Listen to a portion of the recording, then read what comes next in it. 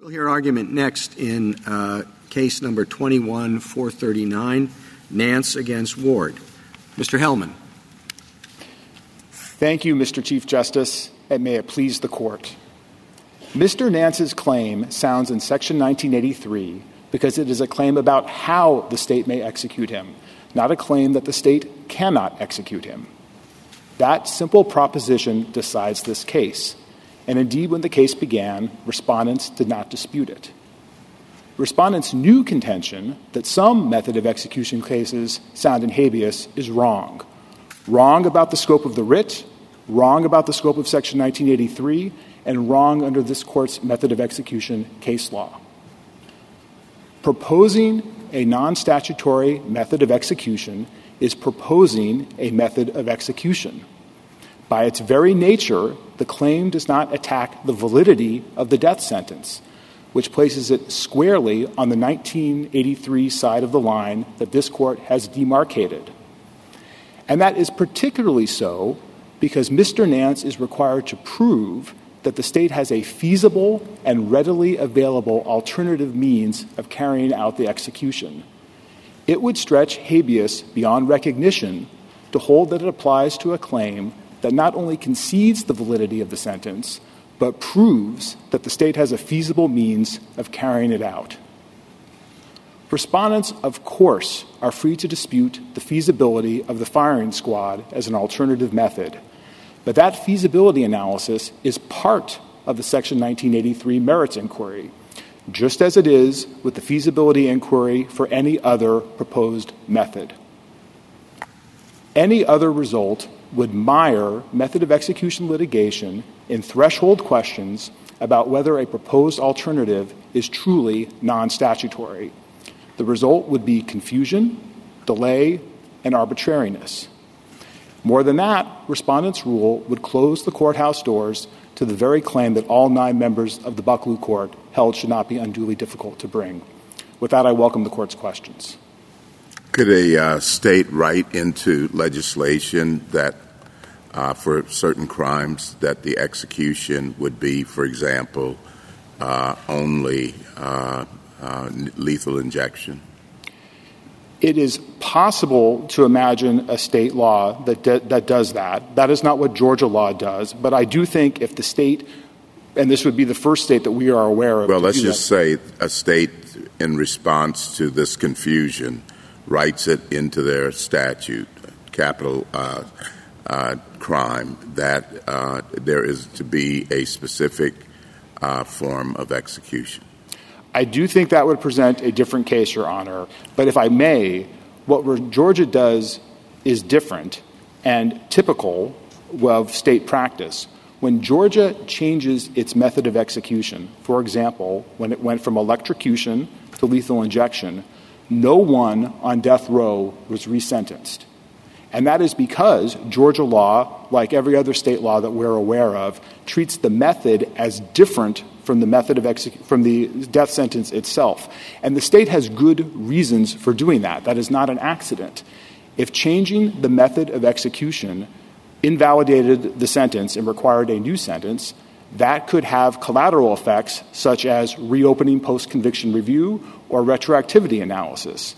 So that's fine if the state does it that way, but they can't have it both ways. Well, and from your standpoint, if you the argument you're making now is, of course, that the firing squad. If Georgia agrees with you and accedes to your request, would you be foreclosed from arguing another method of execution challenge or having another method of execution challenge with respect to the firing squad? Yes, Your Honor. It would be foreclosed. Well, if I may explain, we are proposing the firing squad as our alternative method. We will prove that it is feasible and readily available. That's our burden.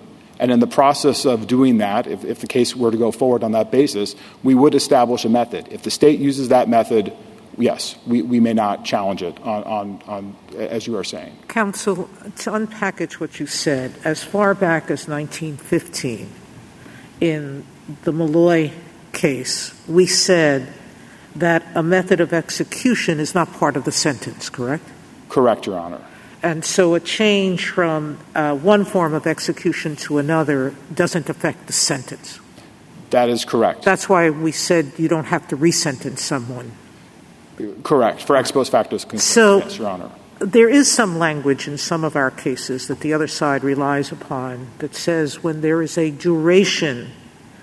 challenge to the duration of the sentence, that has to go into habeas. No judgment of execution that I'm aware of issued by a court says you have to be sentenced to death on such and such a date, correct? That is correct, and even I'm aware of situations in which a date is included, but that date can change without requiring resentencing. Exactly. Yes. And so as far as I'm concerned, are you aware of any legal impediment, constitutional or otherwise, that would prevent the Georgia from amending its law to permit execution by firing squad? No, Your Honor. There's no impediment I'm aware of in the way that you phrase it. All right. And so just like a regulation can be changed by prison officials if not to cut down someone's vein, and we've had a case that says that's permissible. Correct. Under habeas, Georgia can do what it chooses to do in terms of finding a viable method of execution. That's what makes it a 1983 claim, Your Honor, because the claim isn't that he can't be executed. The claim is a how question, what manner. That is correct. Your argument is that this does not preclude execution because Georgia could enact a new statute, right? That is one argument, yes, Your Honor. What if the state constitution said that the only permissible method of execution is lethal injection? Would you make the same argument? Well, the state constitution could be amended. It would still be a 1983 claim, Your Honor, because habeas is about claims that say the sentence is invalid.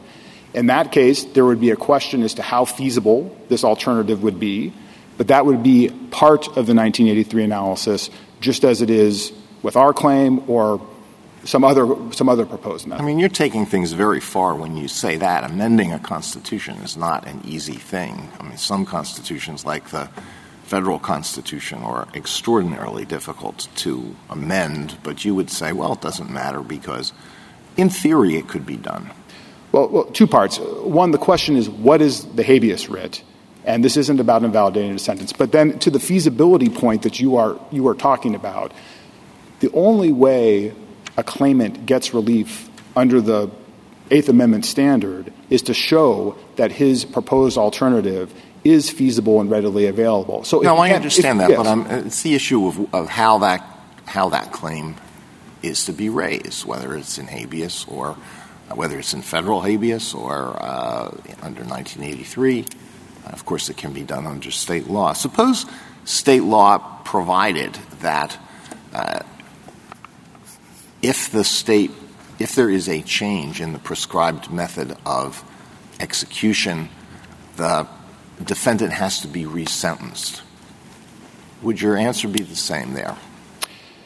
I think that gets to Justice Thomas's hypothetical because it's functionally the same kind of question where a state, for the first time to our knowledge, does make the method in some way, in the important way, part of the sentence. I suppose that could be a different case, but again, states don't do that as a matter of practice because they don't want to have a resentencing when the method is changed. What if the state law was that if there's a change in the method of execution, there must be a new guilt phase trial? I'm trying to understand how far your argument would go. And I think what would you say about the guilt phase argument? If the conviction, if I understand your question, is overturned or vacated, then that is under the court's 1983 versus habeas line. That would be a habeas case, but that is not what obviously what we have here.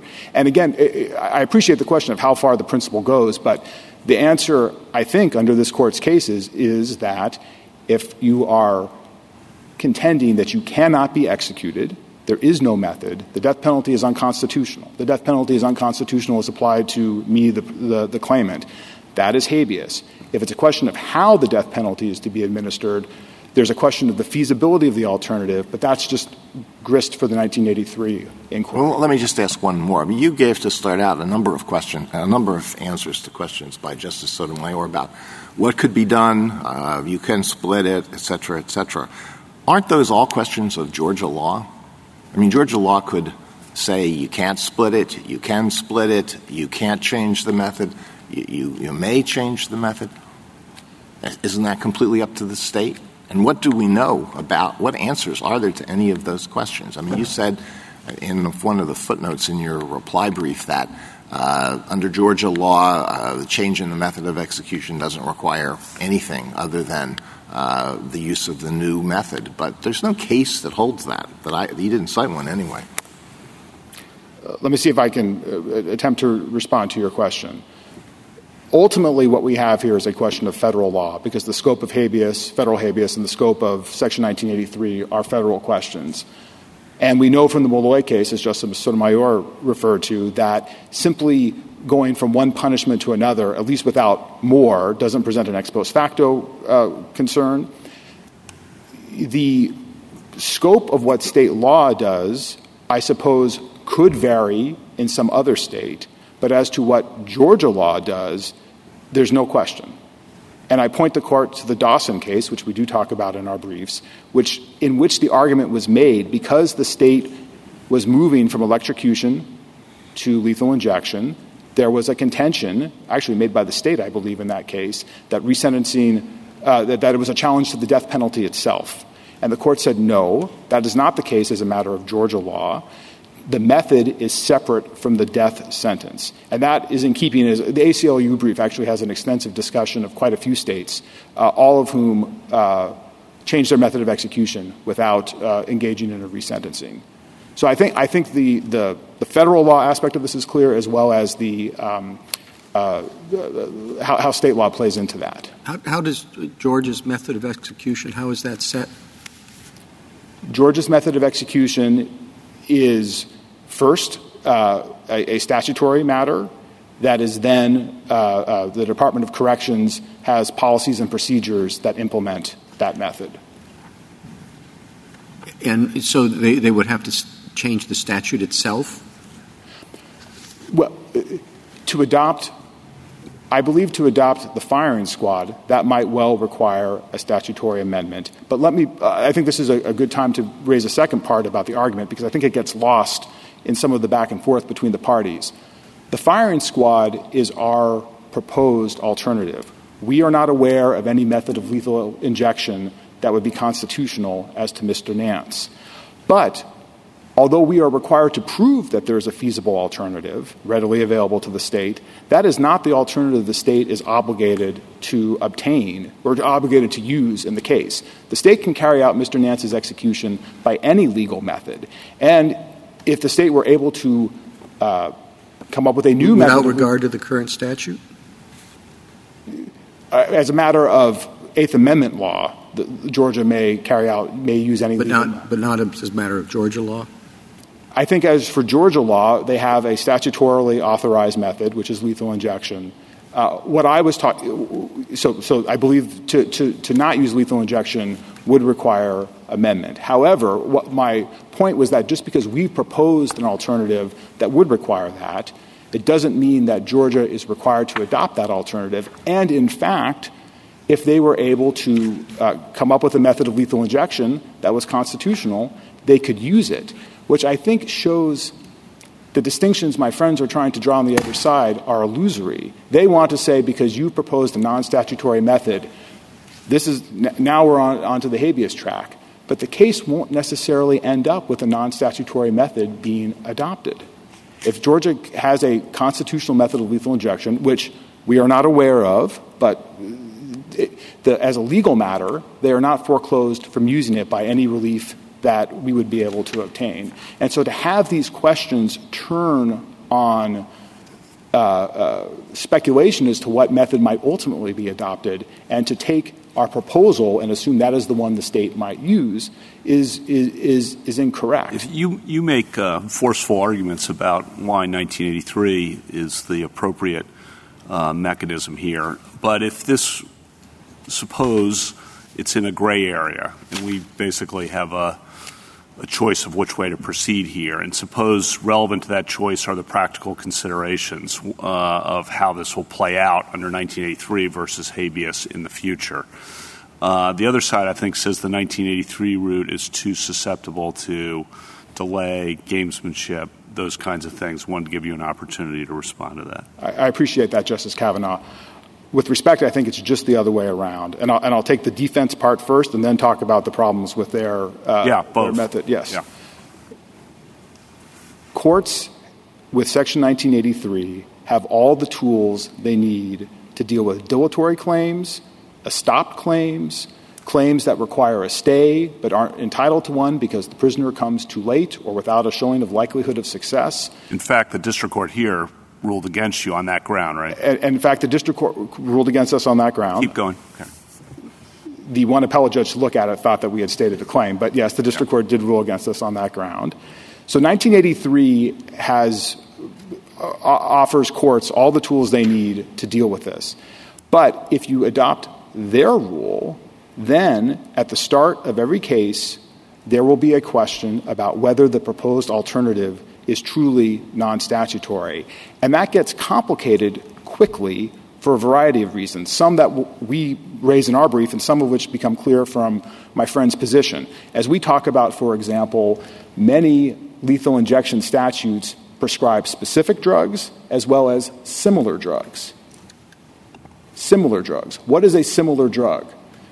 If a proposal is equally as effective, readily available, feasible, but not similar, then it's apparently a habeas claim. And you might not know that from the initial papers in the case. It might require fact-finding. It might require querying as to what a similar drug is. That's one example of something that might get decided and go back up and go back down with ramifications for whether the claim needs to be exhausted for habeas purposes. And then I'll only point out that my friend's test for non-statutory seems to be whether the warden could implement the alternative himself or herself. And there are, as we talk about in the briefing, many questions often where a proposed alternative drug is given as the alternative, but it might require licensing by a federal government or some other state actor, not the Department of Corrections, to approve the use of the drug. All of those questions would define the cause of action with jurisdictional consequences, exhaustion consequences, and to load all of that in to an inquiry that has been clear for quite some time with Justice Scalia's opinions about 1983 versus habeas. They tell you what the right answer is to that. Thank you, counsel. Justice Thomas? Justice Breyer? Justice Alito, any further? I do want to ask you a question or two about the second issue, about the second and successive issue. Could you just state in general terms what rule you would like us to adopt with respect to determine whether a petition is second or successive? I know you think this is like Panetti, but can you express it in more general terms?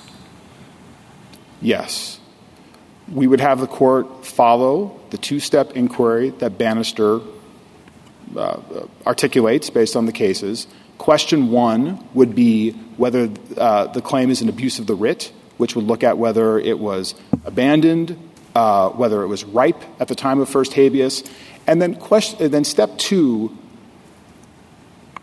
really does focus on the unique aspect, I shouldn't say unique, nearly unique aspect of this kind of claim. Like a Ford claim, which says that it is unconstitutional to execute those who are incompetent to understand the punishment that is being handed down by the state.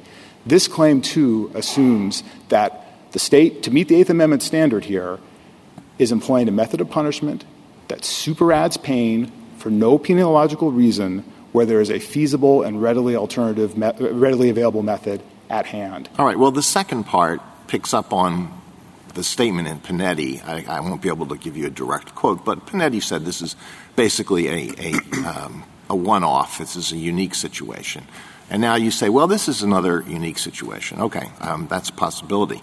But as to the first part, if we say second or successive means pre-EDPA abuse of the writ, that's a big change, isn't it? You think that's what Congress meant when it enacted EDPA? I think all that old law. I thought EDPA was intended to get rid of a lot of that. I think step one is a door that a claimant to be successful has to pass through. And if that were the only door, that would be a sea change in how we understand the relationship of EDPA to these kinds of claims. But there's a second step, and that step really is one that only few claims will be able to take. Okay, and what is it about those claims? So if it's not just abuse of the writ, purposeful neglect, what is it about what happens at this second door? Just as the court in Panetti took the view that Congress did not mean to deprive claimants of relief where their claims weren't ripe earlier and the claim itself involved the unconstitutional execution, we'll assume concededly unconstitutional execution, this claim too presents that in a way that, because of the demanding Eighth Amendment standard, really does, I submit, put it in stark relief and is equivalent to the kind of claim that Ford thought or Panetti thought was different from not just the run-of-the-mill case, but the cases generally in this area. Mrs. Sotomayor? Counsel, you're not emphasizing what I see as the key reason that this is similar to the other cases. It's the ripeness issue. Bannister spoke about the test being whether it would have been considered an abuse of the writ for a new set of facts to lead to a constitutional violation. As in Ford, the issue is, are you competent at the moment you're going to be executed? And many cases are dismissed by courts below because the mental condition has been around for years and there was delay. That could happen here, too, as it appears to have happened in the district court's view. But putting that aside, it's the ripeness question, isn't it? But ripeness in terms of this is something that develops after, generally develops after. That is a necessary component of it and an important component of it, but I just want to be clear, it is not the only component of the test that we're talking about today. But yes, that's quite correct. Justice Kagan? Mr. Hellman, I understand that you think that there needs to be a way to bring this claim somehow, but as between these two ways of bringing the claim, the 1983 way and the habeas way, which would be essentially saying don't worry about the second and successive bar, is there any difference from your point of view? Yes, both for Mr. Nance and in terms of coming up with an administrable system, there are important differences. And they dovetail in many ways. If it's done via habeas, the administrability problems become quite difficult, because then you will have questions about whether or not this claim, once it's been determined to be a truly non-statutory alternative to pose the kind of that meets the test that respondents are laying out, then you might have to go back to state court and there would be exhaustion questions. There would be, to the extent that there's a determination, the EDPA standards apply to that review. So, yes, 1983 is the right cause of action under this court's cases, because it doesn't, just because we're talking about what voids the judgment, and a claim that voids the judgment goes to habeas and this kind of claim does not. But it is true that habeas claims often carry procedural questions and different standards of review that make those claims that up the administrability difficulties that we've been talking about. Discourse? I'd like to pursue that just a little bit further with you. Certainly, if EDPA were to control, you'd have to go to state court in the first instance, and review in federal court would be more limited. But I wonder how that cuts, and this kind of gets to Justice Kavanaugh's point too, which is we've said that if you're going to seek a shortening of your sentence, you got to go to habeas. Correct. And here you're putting the state to a choice of either changing its law or being frustrated in its ability to carry out a lawful judgment. And why isn't that exactly the sort of thing, that federalism concern that animated HEDPA, indicate to us? Why isn't that a signal that the right place to think about this case is that state courts should have the opportunity to address these questions in the first instance under HEDPA? I think the reason that isn't the right way to think about it is, as Justice Scalia artfully put it in the Wilkinson concurrence to Justice Breyer's decision for the court in that case, the question for habeas is it's a narrow writ. The question of what happens once you're in habeas, there are lots of hurdles there, no doubt about it. But you got to get to habeas before all of that applies. So the question is, what is the scope of the writ? And I know the court doesn't necessarily agree 100% about what the scope of the writ is, looking at a case from earlier this week, but I think everyone agrees, and Justice Scalia certainly explained for the court, it has to, a claim about habeas, that properly is in habeas, has to attack the validity of the death judgment. This claim does not do that. Method of execution claims do not do that. And so, and they don't even... You'd agree it puts the state to the choice of either changing its law or changing its sentence? No, I don't agree with that. You don't agree with that? I don't agree with that. How else could Georgia proceed in this case? Well, our proposal, the one that we think is feasible and readily available, is the firing squad. To change its law, right? But that does not, I just want to be clear about what that assertion does in the case. It carries our burden, when we prove it, that there is an alternative. I understand that for Eighth Amendment purposes, but it does mean that as a practical matter, the state cannot carry out the sentence, or it must change its law to do so, right? The reason I say no, if I may, is that if Georgia employed a method of lethal injection that was constitutionally adequate, they could use it. It would have to change its method of execution. That is true, but that would make every method of execution claim sound in habeas. Okay, let's put that aside, all right? Let's a starker example, one where you would concede hypothetically that Georgia would either have to change its law or change its sentence. Then what? If Georgia has to change its law to carry out the sentence, and the method of execution is not part of the sentence, as it is not in Georgia. So it doesn't make any difference? It goes to the feasibility, perhaps. Still goes to 1983, doesn't go to habeas then?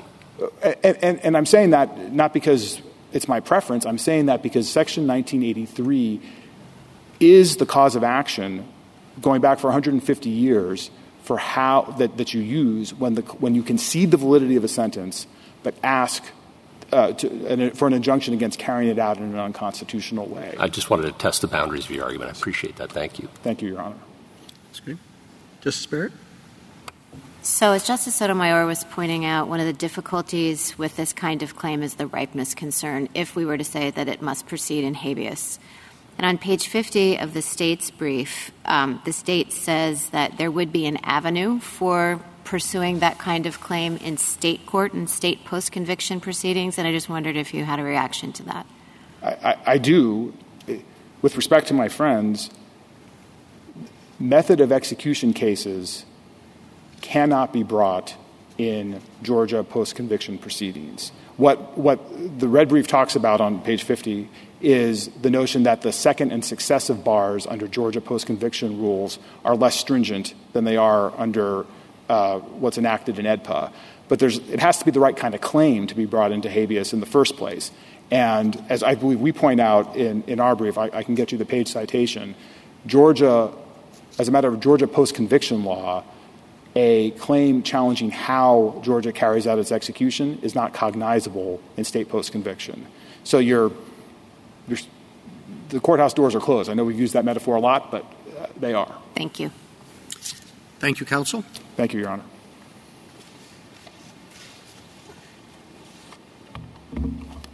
Ms. Hansford? Mr. Chief Justice, and may it please the Court, there is no sound reason to carve off claims like petitioners from the general rule that method of execution challenges must proceed under Section 1983. And to Justice Kavanaugh and Justice Kagan's questions, a dual-track system would add procedural complexity, creating delay and inviting gamesmanship. For instance, a claim that alleges multiple alternatives could proceed in separate actions in different venues. Or a case may have to restart in a different court if a prisoner amends his complaint or if an appellate panel revives an alternative rejected by the court. And there's no compelling doctrinal reason for that approach. In fact, it would expand the scope of habeas to hold that a purely state law problem that does not invalidate a criminal judgment can somehow transform an action into a core habeas claim. I welcome the Court's questions.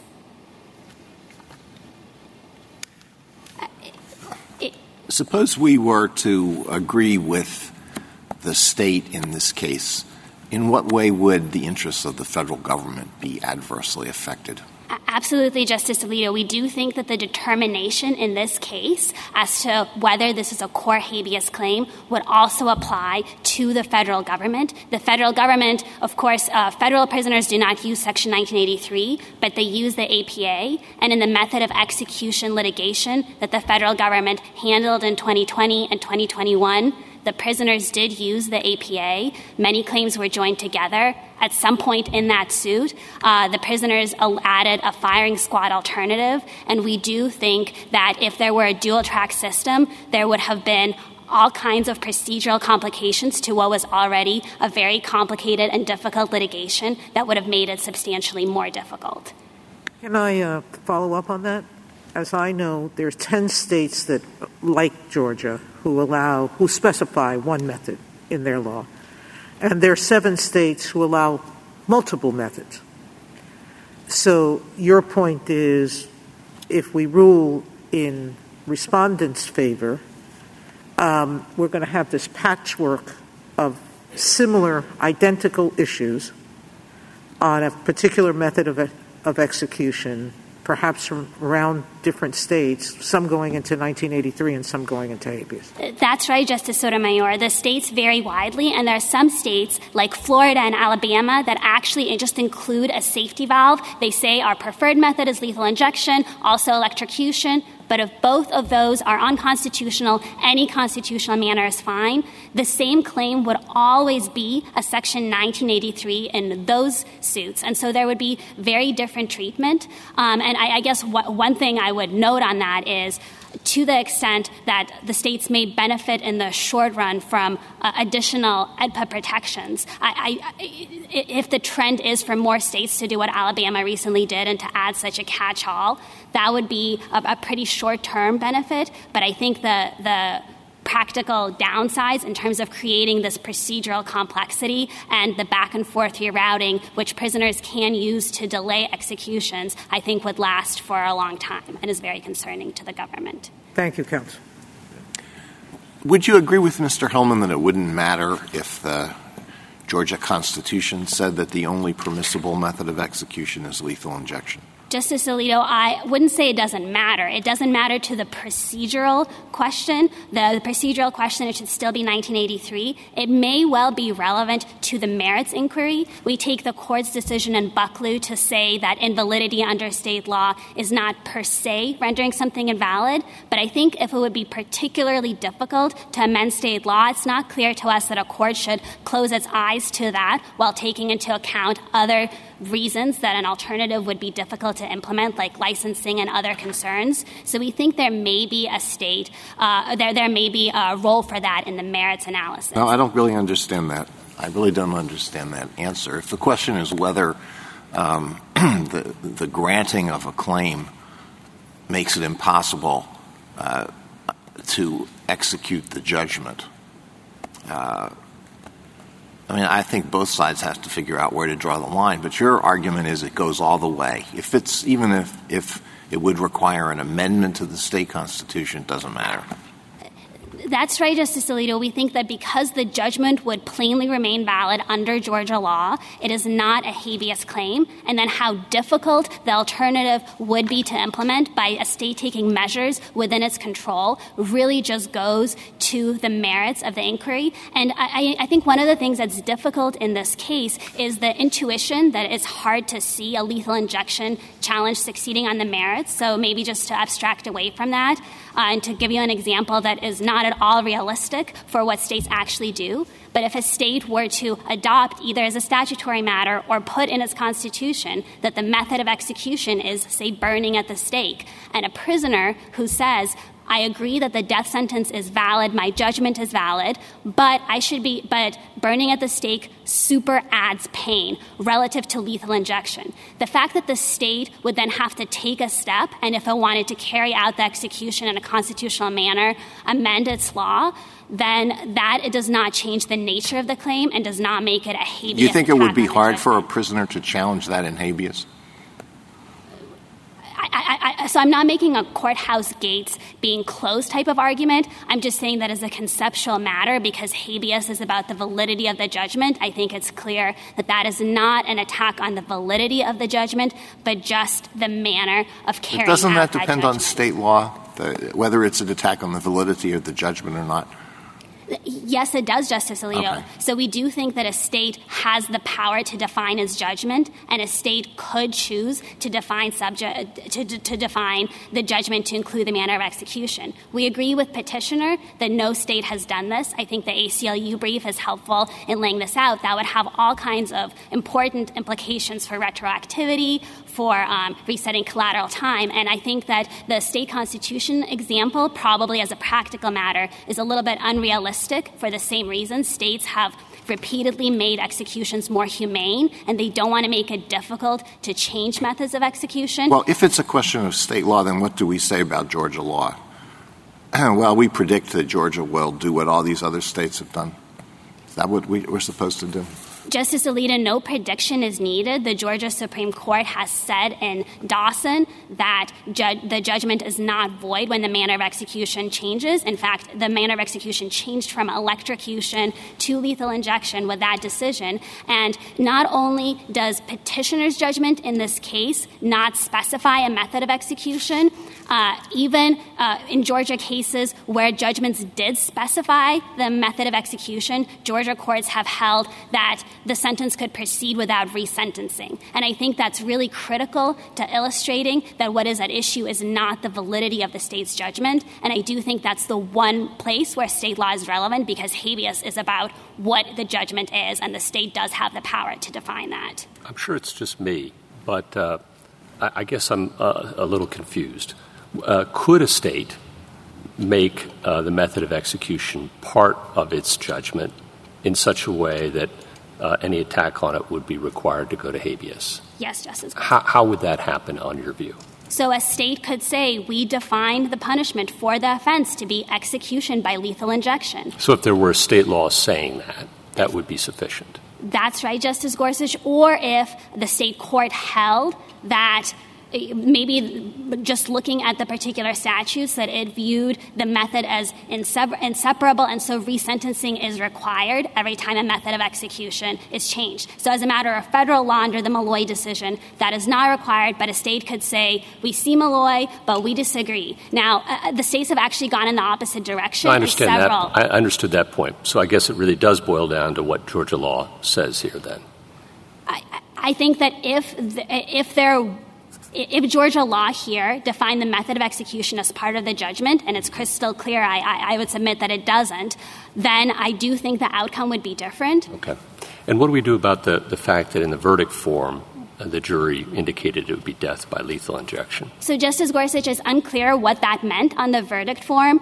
It was part of the language on the verdict form, but it's not clear what that meant because lethal injection was the only statutorily authorized method. And so, and the judgment didn't repeat those words. But I think the reason that that feels significant is that it seems like it may suggest that Georgia is a state that actually defines a sentence to be death by lethal injection. And in fact, we know from the Supreme Court decision, from the practice when method of executions have changed in the past, and from the language of petitioner's actual judgment, that that is not the case. What do we do about the common law history as well, that, the death sentence, the manner of execution was often typically part of the death sentence?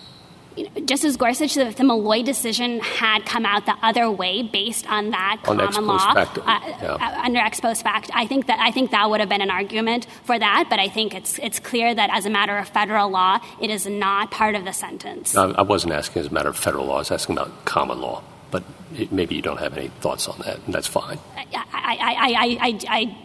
I don't. I think that the Malloy decision has crossed that bridge. Right, thank you. I just want to caution one answer about one answer you gave to Justice Alito, because I don't think it's that big of a box. This doesn't defeat your argument. But you said, I think, that the difficulty of changing state law could come in on the merits of the 1983 claim.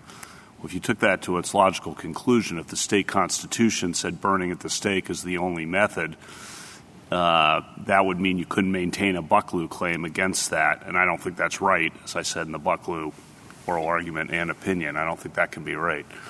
So, Justice Kavanaugh, we don't have a position on the particulars of how the merits inquiry should play out. We think this court hasn't developed that further. We recognize there are difficult questions on both sides, and we take Buckley to say that kind of the standard basic difficulty of changing the law isn't enough, but we do think that the option is open to potentially take into account if there are some extreme difficulties. Now, I will say it's extremely unlikely that this would come up because the Buckley standard is so rigorous on the merits. So in addition to the protections from 1983, including the PLRA, which Justice Gorsuch does require exhaustion for 1983 prisoners, there is that very demanding standard. And the alternative has to be feasible and readily implemented. It has to significantly reduce a substantial risk of severe pain, which is where a lot of these cases can drop out more easily. And the state has to not have a legitimate penological reason. So if something is so important to the state that it's in the Constitution, perhaps there would be a legitimate penological reason. It's hard to imagine the state codifying just one method of execution for no particular reason. But, if the state does something extreme like in the burning and the stake example, it does seem like that the answer should probably be that case. Yeah, back to current statutes and the way current state statutes are phrased. I think what you were just saying is most of these claims go out on the first prong, and you don't. Am I right about that, or am I wrong about that?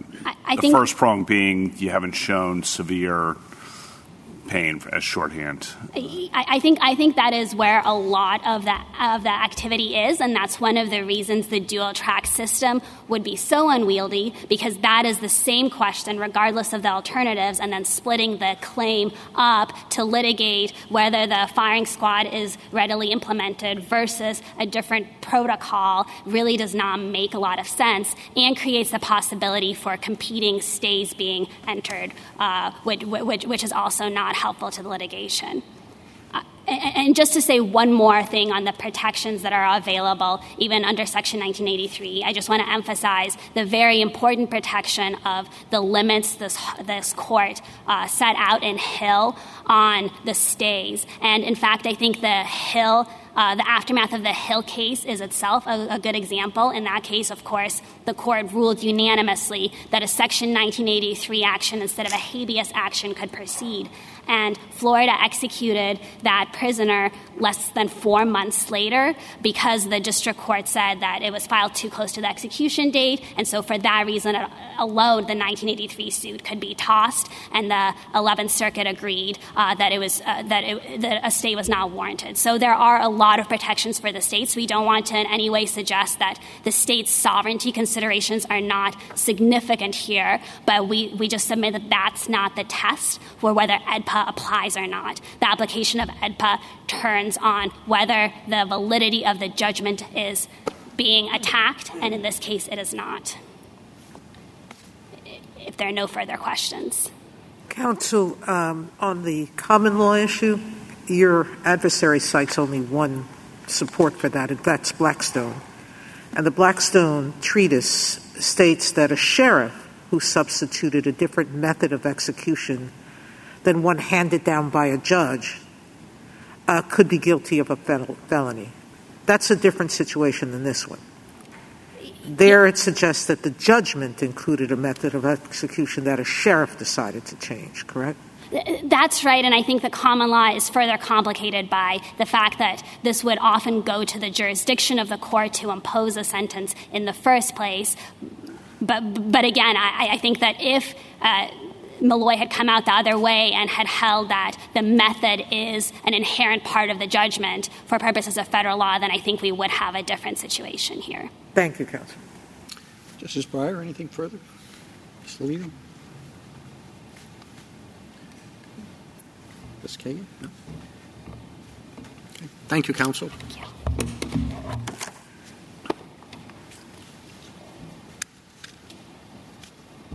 Mr. Petrani? Mr. Chief Justice, and may it please the Court, this case is not about whether Petitioner Nance can challenge lethal injection under the Eighth Amendment. He can do that in state court. He can do it in a properly exhausted federal habeas petition. It's also not about the substance of an Eighth Amendment claim, which remains the same in any forum. Instead, it's only about how and where he should file this claim. And here, he seeks to prevent his custodian from executing him. That is habeas relief, and so it's not cognizable in Section 1983. Execution is a distinct form of custody. That's why prisoners can challenge capital punishment in habeas to begin with. And here, Nance seeks to bar his custodian from exercising that custody over him. That's habeas relief. It doesn't matter whether someone someday might be able to execute Nance if Georgia were to authorize a different criminal punishment. The relevant point is that he seeks to bar death by lethal injection, the only state-authorized punishment he's actually subject to. Indeed, Congress passed AEDPA for situations just like this one to prevent unnecessary intrusions on state sovereignty.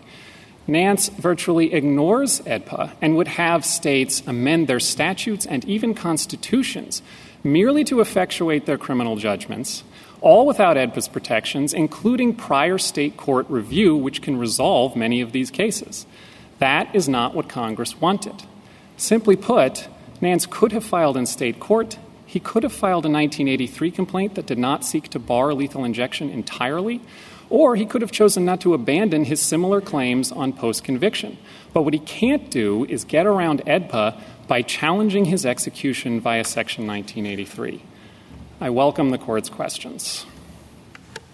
Counsel, is the method of execution a part of the sentence, capital sentence in this case? So I think one of the virtues of our approach, Justice Thomas, is the Court would not need to answer that question.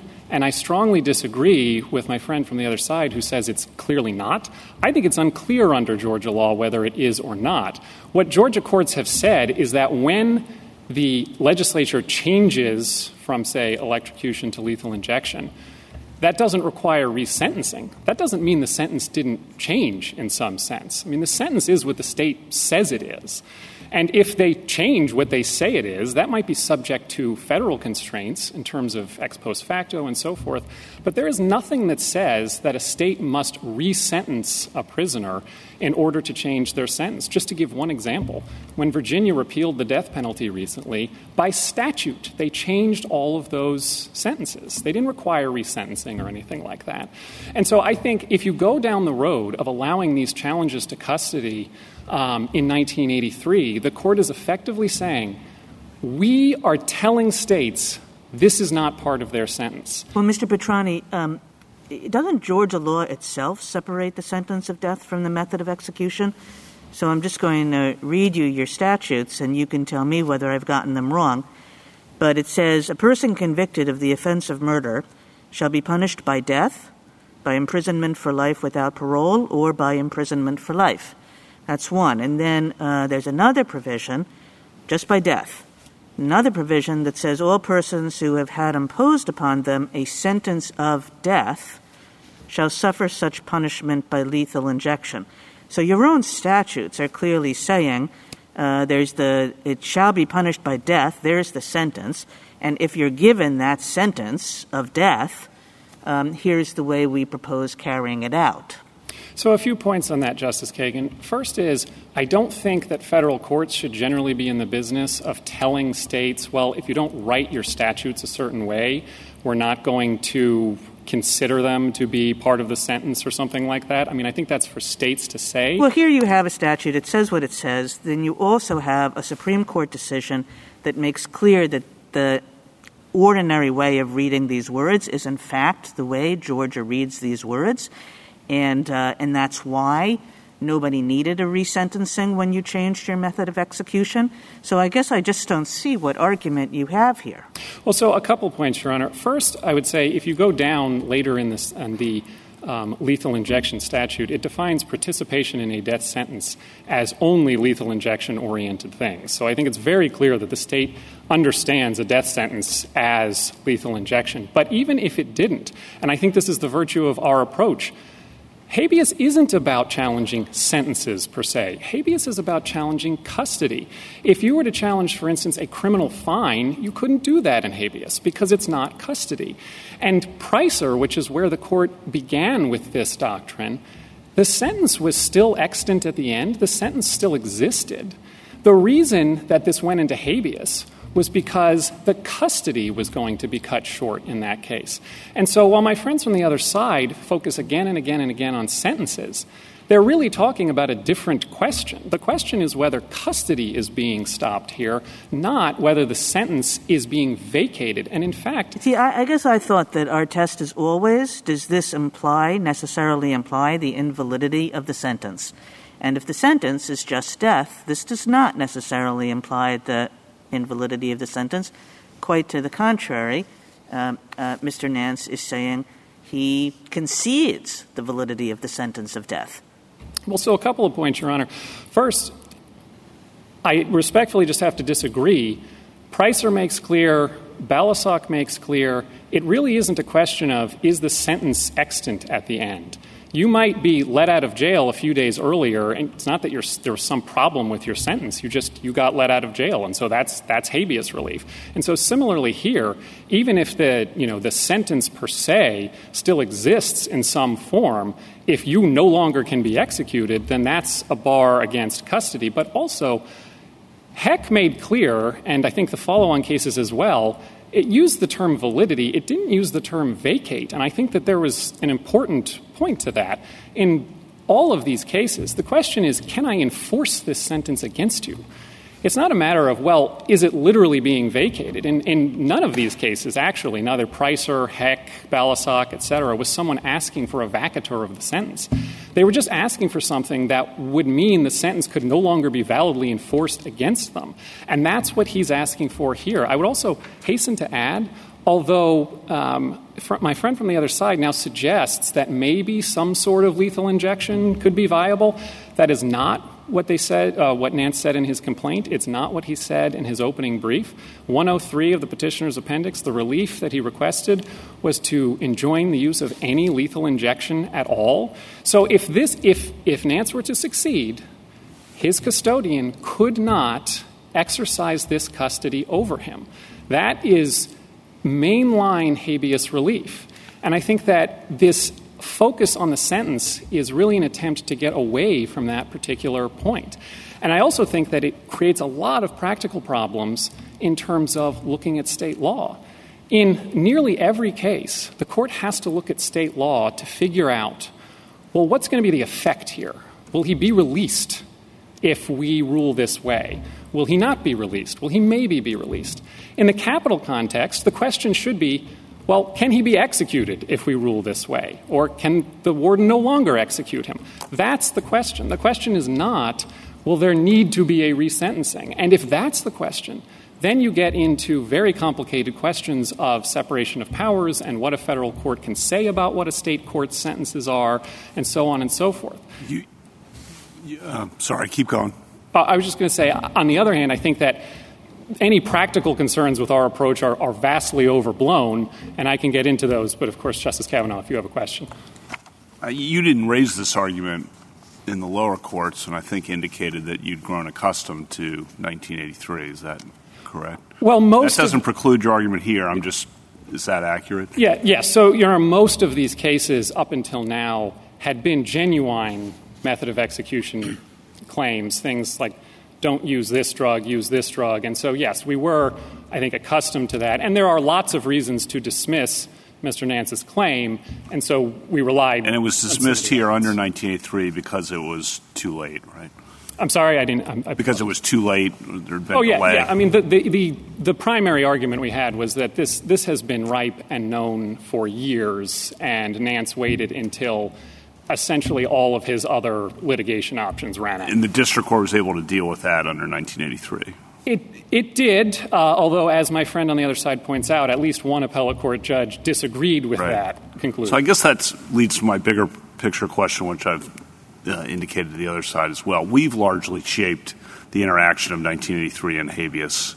We're not interpreting a statute here, figuring out where our precedents lead and what makes the most sense in terms of the interaction of the two things, the two routes here.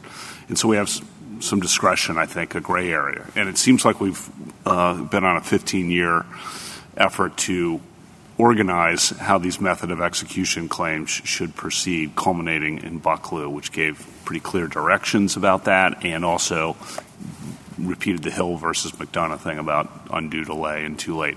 So I guess my question is, why would we upset all of that and create new complications, for example, on the second or successive question as illustrated by Justice Alito's questions earlier? We're going to get into a whole set of complications under that. Why?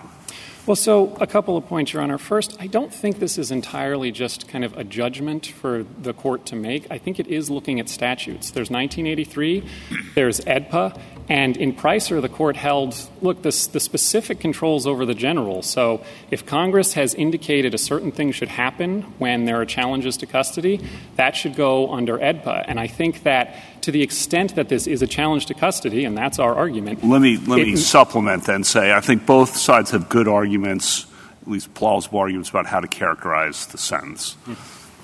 Well, so, Your Honor, I think that one place to look is AEDPA itself was designed to prevent this sort of piecemeal attack on executions. The Anti-Terrorism and Effective Death Penalty Act was designed to get everything into a single federal habeas petition that a petitioner wanted to bring, and it recognized that, stuff might come up later, but we think states can handle that, and that's the regime that we want. And so I think that that's one indication of where the court should go. I also, to just get into some of the supposed practical problems here, I haven't really heard any particularly difficult practical problems. My friend from the United States suggests, well, maybe someone would amend their complaint. That happens a lot, and if you amend your complaint and now you have a different claim or a different theory or something, that can change where things go. I mean, to just use Balasag as an example. What about new facts? You've gotten older and you have a new medical condition that will make the lethal injection feel like torture.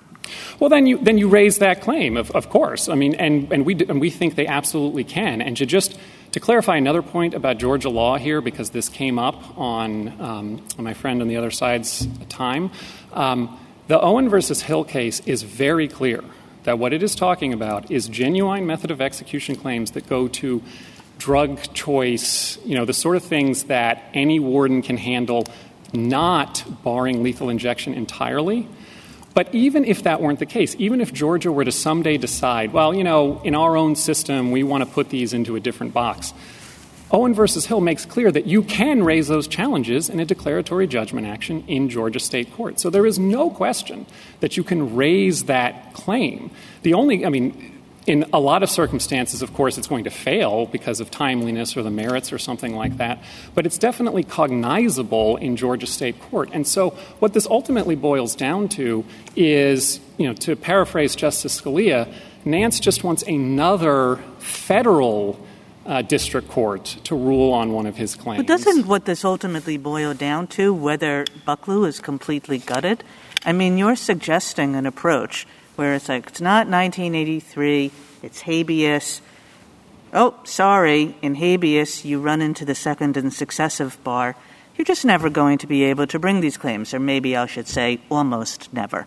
And it seems as though that's exactly what Bucklew said should not happen. Bucklew, all 9 justices, agreed on one point, which is that somebody in Mr. Nance's position was entitled to raise a alternative method of execution that had not been authorized by state law. And the court said, we see little likelihood that an inmate facing a serious risk of pain will be unable to identify an available alternative for that reason, because he was entitled to identify an alternative that was not authorized. There was a concurrence that really underscored that point. And now you're saying, oh, well, really, Bucklew didn't mean what it said, notwithstanding that it said a petitioner is always going to be able to do this. What we meant was a petitioner is technically always going to be able to do this, but in 90%, 99% of the time, he's not going to have an appropriate vehicle. Now, is that really a reading of Bucklew that would not be, embarrassing? No, Your Honor, I don't think that's at all what we're saying. Nance can absolutely file this sort of a claim in state court any times he wants. And, of course, he can file it on his initial post-conviction time, which he did. He filed very similar lethal injection claims. He also included a claim in his federal habeas petition that his counsel was ineffective for failing to raise these sorts of claims. So Nance himself is kind of the advertisement for the fact that these are available all the way along the line. But what I take Bucklew to say is the claim itself shouldn't be hard in terms of finding an alternative, but it's specifically left open that where you do that, whether you do it in state court or federal court, might be a question, because if you are going to stop the warden from executing you, period, that's habeas relief. It doesn't mean you can't make that claim. Of course you can. Georgia courts are wide open to that sort of claim. And I think what AEDPA tells us is, and this court has said it numerous times, and Congress has certainly affirmed it, that not every single claim gets a federal forum in district court. No matter what, of course, this court would have certiorari review if there was some extreme breakdown in state court. And in most cases, I think that petitioners are going to be able to raise these across-the-board, no lethal injection whatsoever kind of claims in their first federal habeas petition.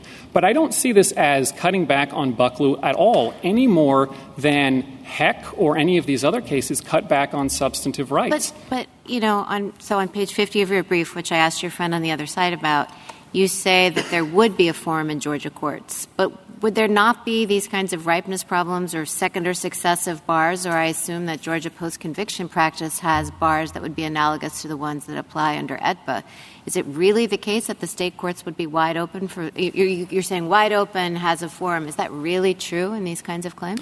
I think it is, Your Honor. Of course, if someone has had a ripe claim for 8 years or something along those lines and then tries to file it and gets booted out of court, that's not unique to this area of the law. It's not unique to Georgia courts.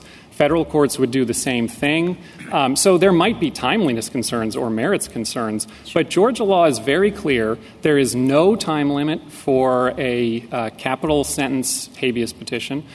You can file a second or successive one if you have a reason for doing so. And the fact that you couldn't file this claim before would be a good reason. Again, we don't think that's actually the case here, but it is available. And so I don't really see there are the ordinary barriers that any capital petitioner is, or for that matter, any habeas petitioner is going to have to deal with in terms of time limits and ripeness and so forth.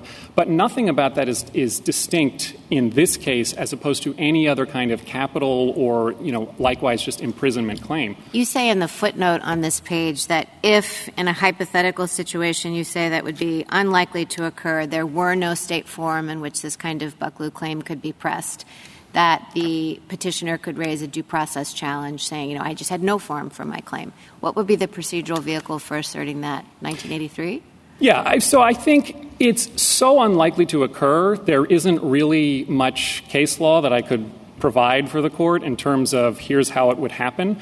But I think you could file essentially either a federal habeas petition or a 1983 claim and just say, I have no opportunity whatsoever. I never had a chance to do this, and I believe that that violates due process for this, and this reason, and therefore I'm entitled to do this in this forum. I don't think that, the distinction at that point between 1983 and habeas is going to be as important because we're in, again, an unrealistic hypothetical world where you've had no opportunity over the course of, your entire time in prison to bring this sort of a claim.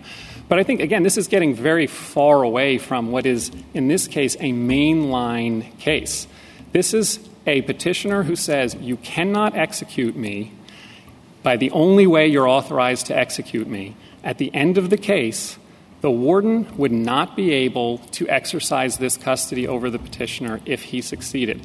That makes it habeas. That makes it Counsel, how is this different from any of the cases where states have said a particular form of medical treatment is too expensive, we don't have the budget for it? In my estimation, budgets are generally passed by law. The laws have to be changed, and the court says it's unconstitutional not to do. The state does what it needs to do. Similarly, Just in Americans for Prosperity Foundation last year, in a 1983 action, we said a California regulation was not a permissible remedy in joining a California regulation. All of these things require changes either in state statutory law or regulatory law, and we've never suggested that curing a violation on its face because a law prohibits something stops in 1983. But I just experienced in the news Florida changing its law with respect to one of its state citizens in a matter of weeks, if not days. Is there something that stops Georgia from acting expeditiously if the court were to rule in its favor? You have lots of reasons why the court shouldn't in a 1983 action, but let's do the worst. Well, so I think, as to your first point, Justice Sotomayor, I want to be clear. We're not saying that 1983 actions don't reach state law. They do. They just don't reach challenges to custody. So you could have to rewrite your entire Constitution in California or wherever. We get back to our main argument, which is what's the judgment? Is it custody or is it death? And is the method of execution separate from that? But that's assuming that argument, you win on that argument, which I still have a hard time understanding how you do, because in Dawson, the Georgia Supreme Court saw the two as different in the statute. Well, but to be clear, Your Honor, under our theory, we don't think the court needs to determine that. We do think that the sentence is invalid. Well, could you just answer my bottom line question? Yeah, if you could remind me, Justice Sotomayor, what the question is. A budget, change a law, change a regulation. Is there anything that precludes the state from doing that if it were to become necessary? No, they can do that. They could do it in a reasonable amount of time if they chose? Well, I suppose it depends. I mean, depending on the hypothetical situation. But, yeah, I mean, at some point a state can change its laws, of course, or if it's constitutional, it's going to be very difficult. You're not suggesting that, unlike our U.S. Constitution, that you need two-thirds of the state to change the law, two-thirds of the districts. Your Honor, I can't speak to every state constitution. I'm sure some of them are very difficult to amend. But my underlying point Well, this is not a constitutional issue, but I'm asking. No, here it's not. No. It's a statutory change. Yeah, I mean, Georgia theoretically could do it, but the warden can't, and the order is going to the warden. I mean, this is an injunction against a particular person who wants to exercise a particular form of custody over Nance, and that's habeas relief. That's classic habeas relief, and that's the bottom of our argument. Thank you, Counsel. I just want to very briefly touch on the second or successive issue. The text of 2244 is exceedingly clear. My friend on the other side has barely even mentioned the text, and I think for good reason. It does not do him any favors. If the court were to adopt a rule that said, well, if you couldn't have done this before, or if this wasn't ripe at the time of your first habeas petition, we're not going to apply the second or successive bar. We would, in fact, as Justice Alito indicated, just be back in abuse of the writ days. This Court has explicitly acknowledged that's not what Congress wanted. It very specifically picked the first half of a two-part test and said if it's second or successive, it's barred with these very narrow exceptions, which themselves would be all but meaningless if one adopted Nance's rule in this case. And again, none of this goes to whether or not Mr. Nance can file this claim somewhere.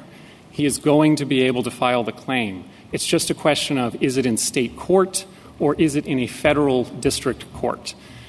If the Court has no further questions. You have one question. I mean, what's the prisoner, these take years, these cases, what's the prisoner supposed to do if the method seems all right when he's sentenced, and then they change it over 10 years, and now it doesn't seem all right?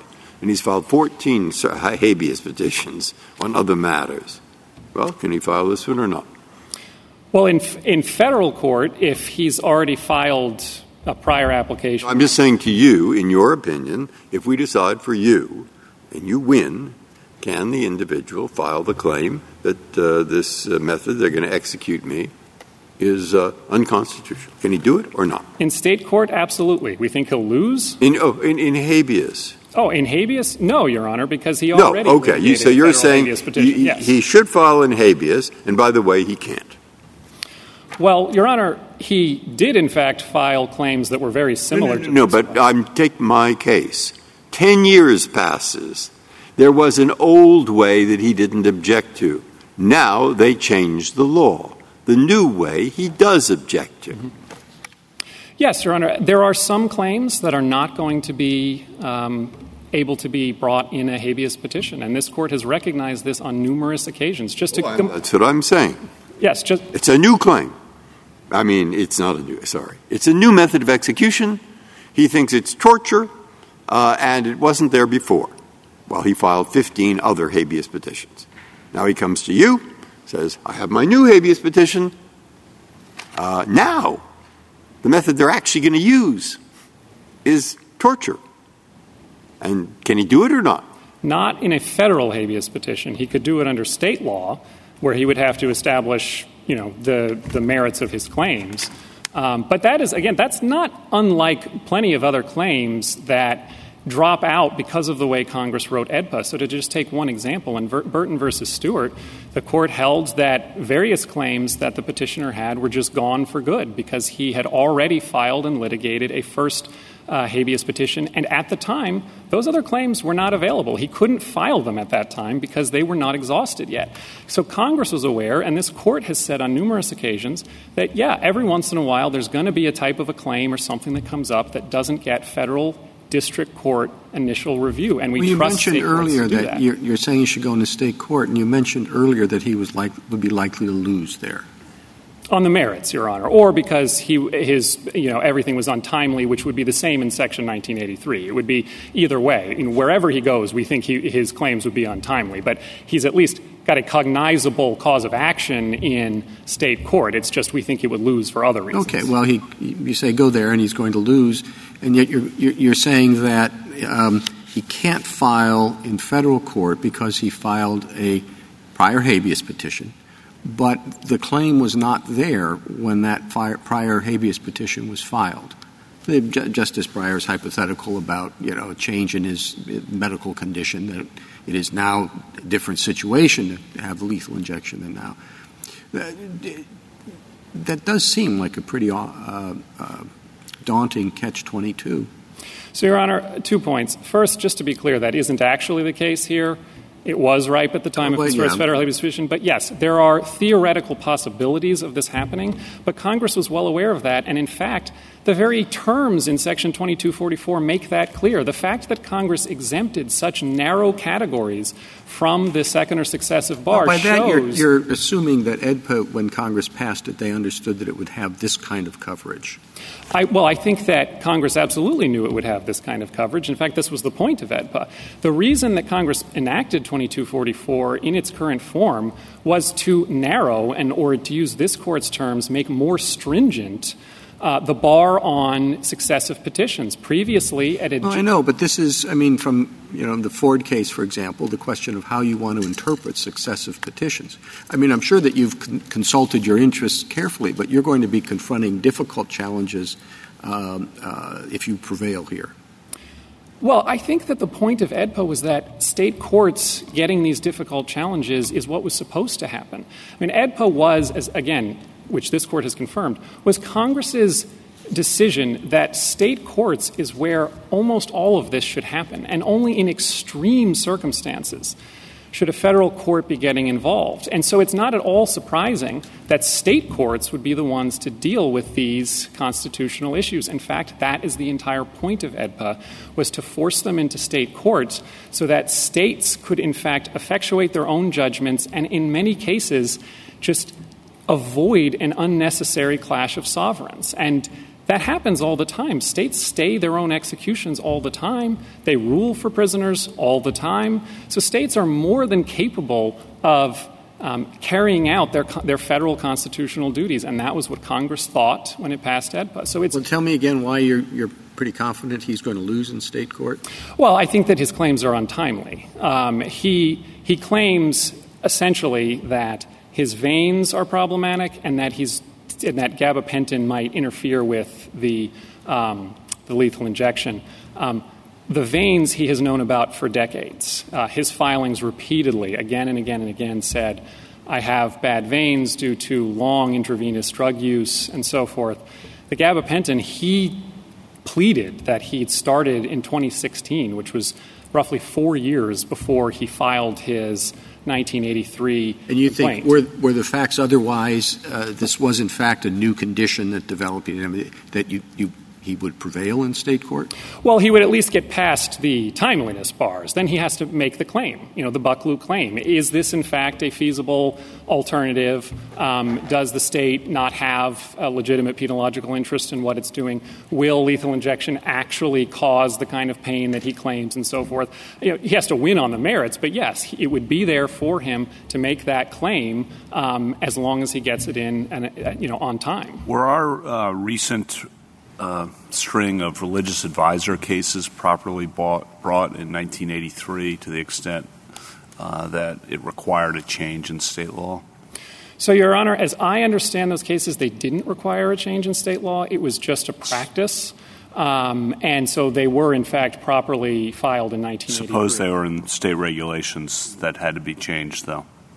Yeah, so, of course, that case isn't actually presented here, and there are slightly different concerns. So if a state puts no religious advisors into the execution room, into the state law starting tomorrow, will those claims now have to be brought in habeas rather than 1983 and then barred? Yeah, so I think that they would have to be filed in state court, and they would have very good chance of succeeding. And so I think states are very unlikely to handicap. But no federal forum available for that claim. Well, of course, to the extent that state court goes completely rogue, there's still review by this court available at the end, which is what Congress by federal district court, I should say. Yes, no, exactly. No federal district court review in that very unlikely, and as far as I'm aware, essentially never happens kind of circumstance. But I think well, it does point out the oddity, I think, that I don't know that anyone paused to say, boy, this religious advisor claim should be in habeas. Well, Your Honor, at least as I understand it, it didn't need to be in habeas because it was not, in fact, a legal requirement. It was just something the warden could or could not do. But one can easily imagine. You said very rare. One can easily imagine these sorts of requirements appearing in prison regulations which have the status of law. Well, so it depends. If it's just a policy that the warden can change anytime he wants, then you're not really affecting his authority and his custody. Now, if it is a legal regulation that would, in fact, be something that the warden can't get around, that would change things potentially. But there are 2 points here. The first is states have no real incentive to make their own judgments harder to effectuate by making parts of them details they don't really care about. If they really care about the details, then maybe they put them into statutes. But if they don't, you're in a situation where they can't carry out a sentence or something like that because, someone said, I want a I want a religious minister in the room, and under state law, they can't have him in there. That means now they can't execute this person. And also, to the extent that there is a little bit of irony you're making Mr. Hellman's point for him, that's why states, you and others, don't make lethal injection part of the sentence. Well, no, they do make it part of their law, Your Honor, and I think that to the extent there's any concern about, well, what could states do or so forth, as I understand it, my friend on the other side does not contest that if a state said, well, you'd have to be resentenced. A court would just have to check a box that says, all right, now we're sentencing you to death by this new method or something like that, that would, in fact, require these to go to habeas. This focus on the sentence, I think, is improper, but states could do everything that he claims they can do under our rule, under his rule as well. So I don't see this as any significant departure from what a state could do right now. And again, they have no incentive to do that. There's a reason that they don't put details they don't care about into their statutes and regulations. There's a reason that Mr. Nance has not been able to come up with any particularly problematic state statute or anything like that, because if then there is a problem with that drug, if you say in your statute, well, it can only be pentobarbital, well, if they can't get any pentobarbital or if there's something wrong with pentobarbital, then all the executions stop. All the criminal judgments can't be effectuated. Can I ask a clarifying question about the religious advisor one? I'm probably just not tracking the position, but I guess if a religious advisor claim was brought and we said that it was unconstitutional for the state to have a law or regulation prohibiting a religious advisor from being in the room, why wouldn't the execution go forward then with the religious advisor, because the state law would essentially be unenforceable in that situation? Why would it stop the execution? Well, they're not, to be clear, Your Honor, they wouldn't be conflicting. If the federal court ordered the warden to perform the execution, then, the state law would kind of have to give way. But what the federal court would be doing was just entering an injunction saying, don't execute this person without a religious advisor in the room. And because state law doesn't let him do that, he's just in a situation where he can't execute that person. And to some extent, that explains the big difference between death penalty-like claims and just your ordinary 1983 challenge to a condition of prison confinement or something, where just because you enjoin some prison regulation or even statute doesn't mean you're releasing the prisoners. Mm-hmm. It's understood they're still going to be in prison. Whereas here, if you stop them from doing it the only way the state has authorized, well, then the execution just stops, and that's habeas relief. Thank you, counsel. Justice Thomas, anything further? Justice Breyer? Justice Sotomayor? Mm-hmm. Justice Kagan? Justice Gorsuch? Sorry. Two quick ones. Just to follow up on Justice Barrett's, if the court ruled that you had to have the religious advisor present in the room and state law did not allow that, I guess I'm missing this, but state law would have to change, or I guess the state law just would be deemed unenforceable. That might be her question. Yeah, the state law would have to change in order to carry out the execution. Right? The state doesn't have to change its law. The warden could just not carry out the execution. And that would be a habeas situation. Yes, we do think that would be a habeas situation. Very unlikely to arise, but yes. And you would have to go to state court first, then a federal habeas petition. And second question, don't take it the wrong way, but if you were to lose in this case, is it better for the state of Georgia to lose on the 1983 point or to lose on the second or successive point? Well, it's not necessarily the last question you want to get while in front of the court, Your Honor. It's hard. I'm not saying you're going to. I just want to know. It's hard for me to say that I have a preference, given that I think we're correct on both issues. I think that it would very much depend on what the court said about the first question and what the court said about the second question. If the court was able to come up with some way on the first question that was, did not damage habeas law, the understanding of habeas as a challenge to custody and all those things, I don't think the court can do that, but then maybe that wouldn't be such a problem. Similarly with second or successive, if it was another Panetti-like one-off carve-out, that's very different from a rule that says, well, actually, just any claim that wasn't available previously. So it's very hard for me to say, but that's the sort of analysis I would be thinking of. Very helpful. Thank you. Thank you, counsel. Rebuttal, Mr. Hillman? Thank you, Mr. Chief Justice. Just a few quick points. First of all, as to what Georgia law contains, I do refer to the court to Dawson v. State, which is crystal clear from the Georgia Supreme Court that the method of execution is not part of the sentence of death. And I think my friend on the other side more or less concedes that because he says it does not matter to his argument, because his argument is about custody. Let's talk about custody for a moment. Point number one.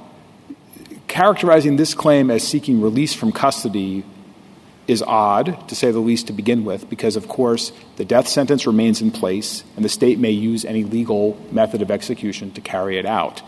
That leaves my friend to say, but the warden might not be able to adopt particular procedures. Method of execution claims of all stripes involve alternatives where there will be a question about what the warden can or cannot do on his own or her own. For example, whether or not the warden could obtain a particular drug, whether or not the warden would need approval from some other regulatory entity, perhaps a federal entity or a state entity, in order to carry out the execution. Making the habeas 1983 question turn on the answer to that inquiry, which will often require factual findings and complicated assessments, is a recipe, as I said at the beginning, for delay, confusion, and arbitrariness in these cases. So we recommend the court not go down that road, which takes us to Section 1983, which has been here for 150 years and provides the tools to courts to deal with dilatory claims, estopped claims, and any other claim that does not warrant relief. All we are asking for is the court to apply its 1983 precedents and allow this claim to be heard on the merits so that those questions may be determined. We ask the court to reverse. Thank you. Thank you, counsel. The case is submitted.